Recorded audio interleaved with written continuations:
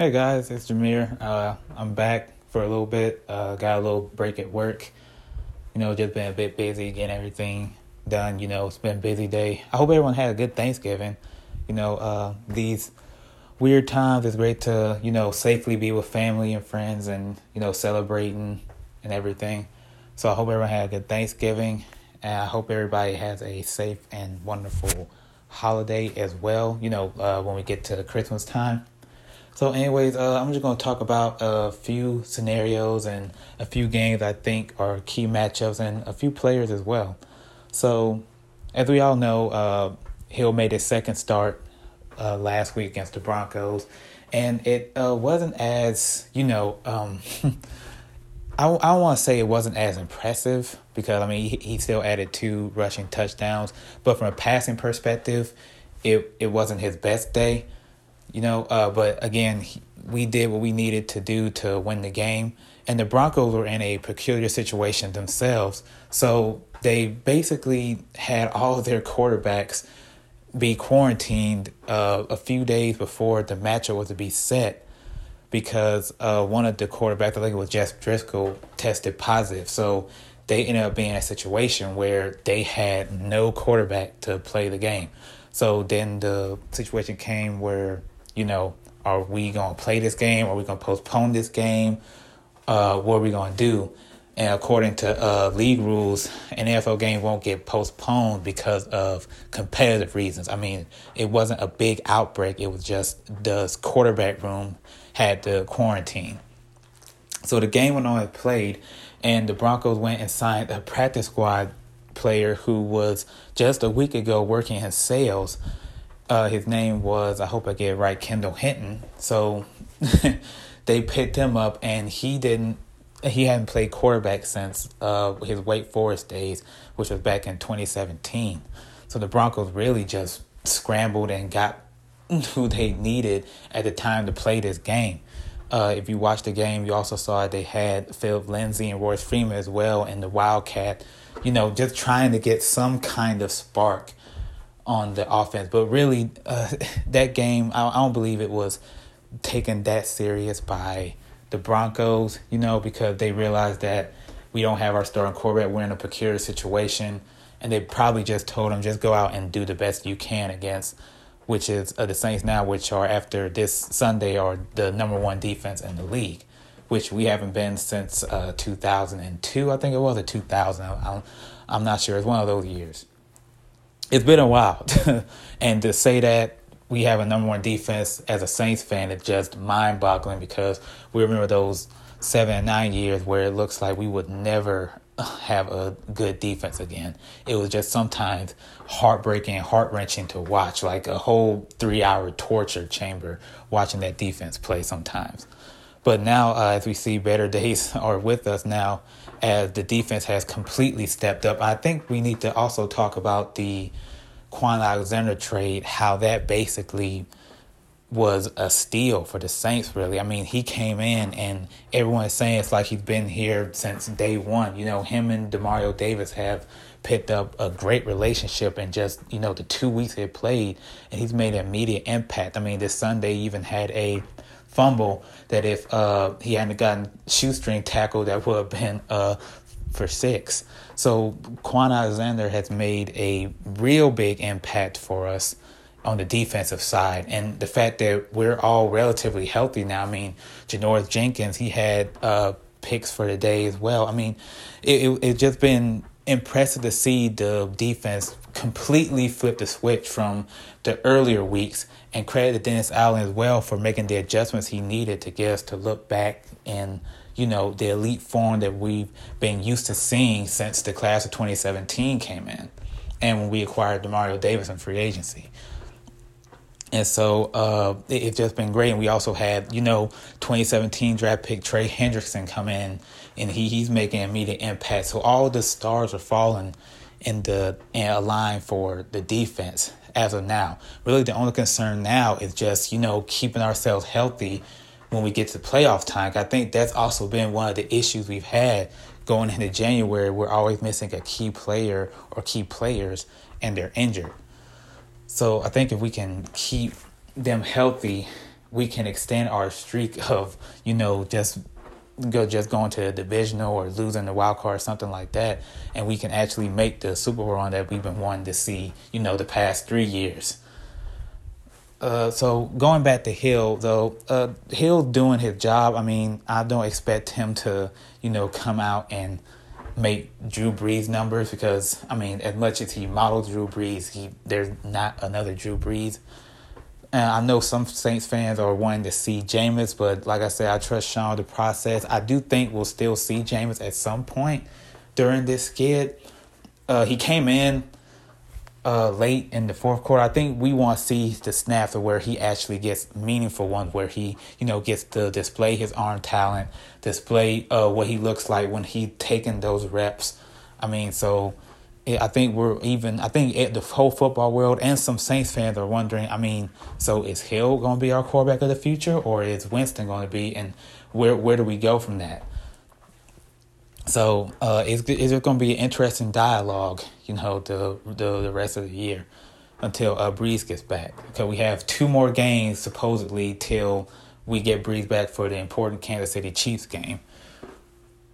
With that being said, I believe that we should complete the rest of the skid 4-0. Can we play the Falcons again, and we play the Eagles, and those are 2 under 500 teams who I think we should, basically win at a comfortable rate if we play to the way we've been playing and don't make, silly errors and anything like that, costly turnovers, stuff like that. Just don't get away from the way we've been playing since Brees has been out. So that's my little stint with the Saints. Let's talk about Tampa Bay. Honestly, the way Tampa Bay is playing, it doesn't really shock me. I mean, I said, even when they acquired Tom Brady, I said they still don't have that great of an offensive line. The NFC South has way better defenses than the AFC East that Brady was accustomed to. I mean, it's just different, in the South. And everyone's saying, oh, Brady's going to come in and he's going to take over the South in just 1 year and they're going to go and win the Super Bowl. And I said, well, I mean, he'll come in and there'll be improvement. I did say they'll make the playoffs with Brady because, it's Tom Brady. He's not going to not make the playoffs at least. But I said their best bet was to be 10-6, and they're heading through that mark right now. I mean, they're 7-5 right now. Honestly, in my opinion, it should be 6-6 because they got a favorable call against the Giants a couple of weeks ago. But nonetheless, they're 7-5. I mean, people are saying, "Oh man, we didn't expect this." But I'm like, you kind of should have, because that's still the same Tampa Bay O-line that was getting Jameis killed sometimes, and then you put an older 43-year-old Brady, where he can sling it farther, but what does it matter if it's not connecting and getting sent to the other team? So really, he can throw farther, but if it's not accurate, then, it's not really a big deal, So, I can honestly say I'm not shocked with the results at all of how the Tampa Bay Buccaneers are doing. The record doesn't shock me. The play style doesn't shock me. Of course, they got all the big names and everything, but, if you're not able to get them to your targets, it doesn't really matter. You can have Megatron out there, you got Jerry Rice out there, but if you're not having enough time to throw and you're throwing picks like that, those are just names on the field at that point. So I think that's why most people are overreacting, saying why are the Bucs looking like this? And also, Brady's coming from a whole different offense. He has to talk to Bruce Arians, and Bruce Arians is more of a no risk it, no biscuit type of coach. So, everyone knew what they were getting into going into this game. So, like I said, none of it shocks me. Plus, we were going against the defending champions, Kansas City Chiefs. Nobody's shocked. Tyreek Hill made Carlton Davis look like just a scrub, really, the entire time. Over 200 yards, 2+ touchdowns. Just running all over the field. Mahomes proving that he should be the MVP, honestly. In my opinion, it's between, him and Russell right now. You put honorable mention and Aaron Rodgers in there as well. But to me, right now, Mahomes is being the clear-cut MVP right now, the way his play style. We'll see how the rest of the season goes. But we'll just have to watch and see if he continues this momentum. But right now, I think he's in favor to repeat as the MVP. Well, not repeat, but, get it 2 out of 3 years. And one last thing, we have a game today. We have a football game today, interesting enough, against the Ravens and the Steelers. The undefeated Steelers are at home and the Ravens are traveling. And yeah, this game was supposed to be played on Thanksgiving, but, the COVID-19 outbreaks kept on updating and coming and went from supposed to being played from Thursday to Sunday. And then another outbreak happened, so they had to move it to Tuesday. Some players didn't feel comfortable playing on Tuesday, so they moved to today. Now, barring any other outbreaks or anything, the game's supposed to be played in about an hour and some change. And obviously, I'm going to just go with the Steelers here because, the Ravens are missing too many big names. I don't even think Lamar Jackson is playing. I think he's out too with COVID-19.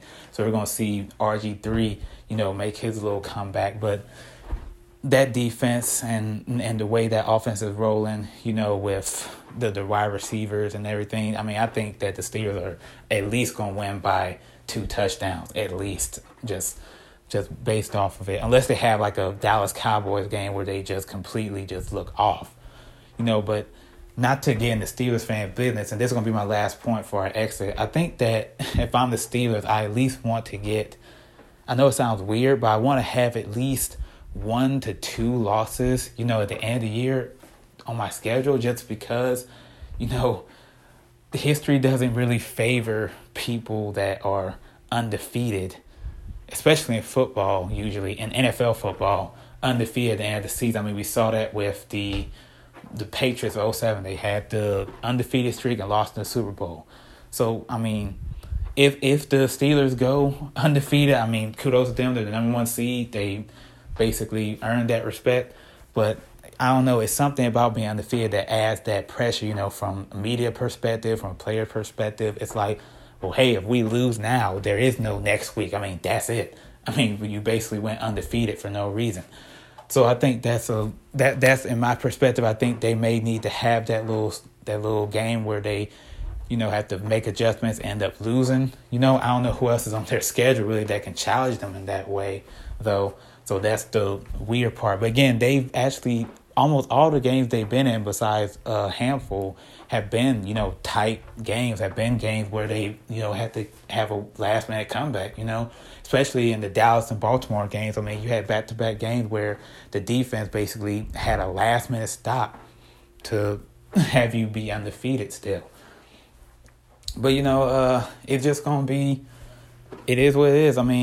You have to show up every week. So, you can't just downplay your style of play because you think, oh, we don't need to go undefeated. So that's just my take as a fan and me seeing sports history, all the time, not being favorable. But who knows, it's going to be an interesting season. Definitely going to be the hardest season to win a Super Bowl, bar none, because of the pandemic, because of COVID-19. So in my opinion, this will easily be the hardest Super Bowl to reach and the hardest Super Bowl to win. So, that's just going to be my opinion on the matter. So, as always, I'll try to, update you guys on a few games that I like. As always, for the Who Dat Nation, love you guys. Let's get us a victory against the Dirty Birds on Sunday. Later.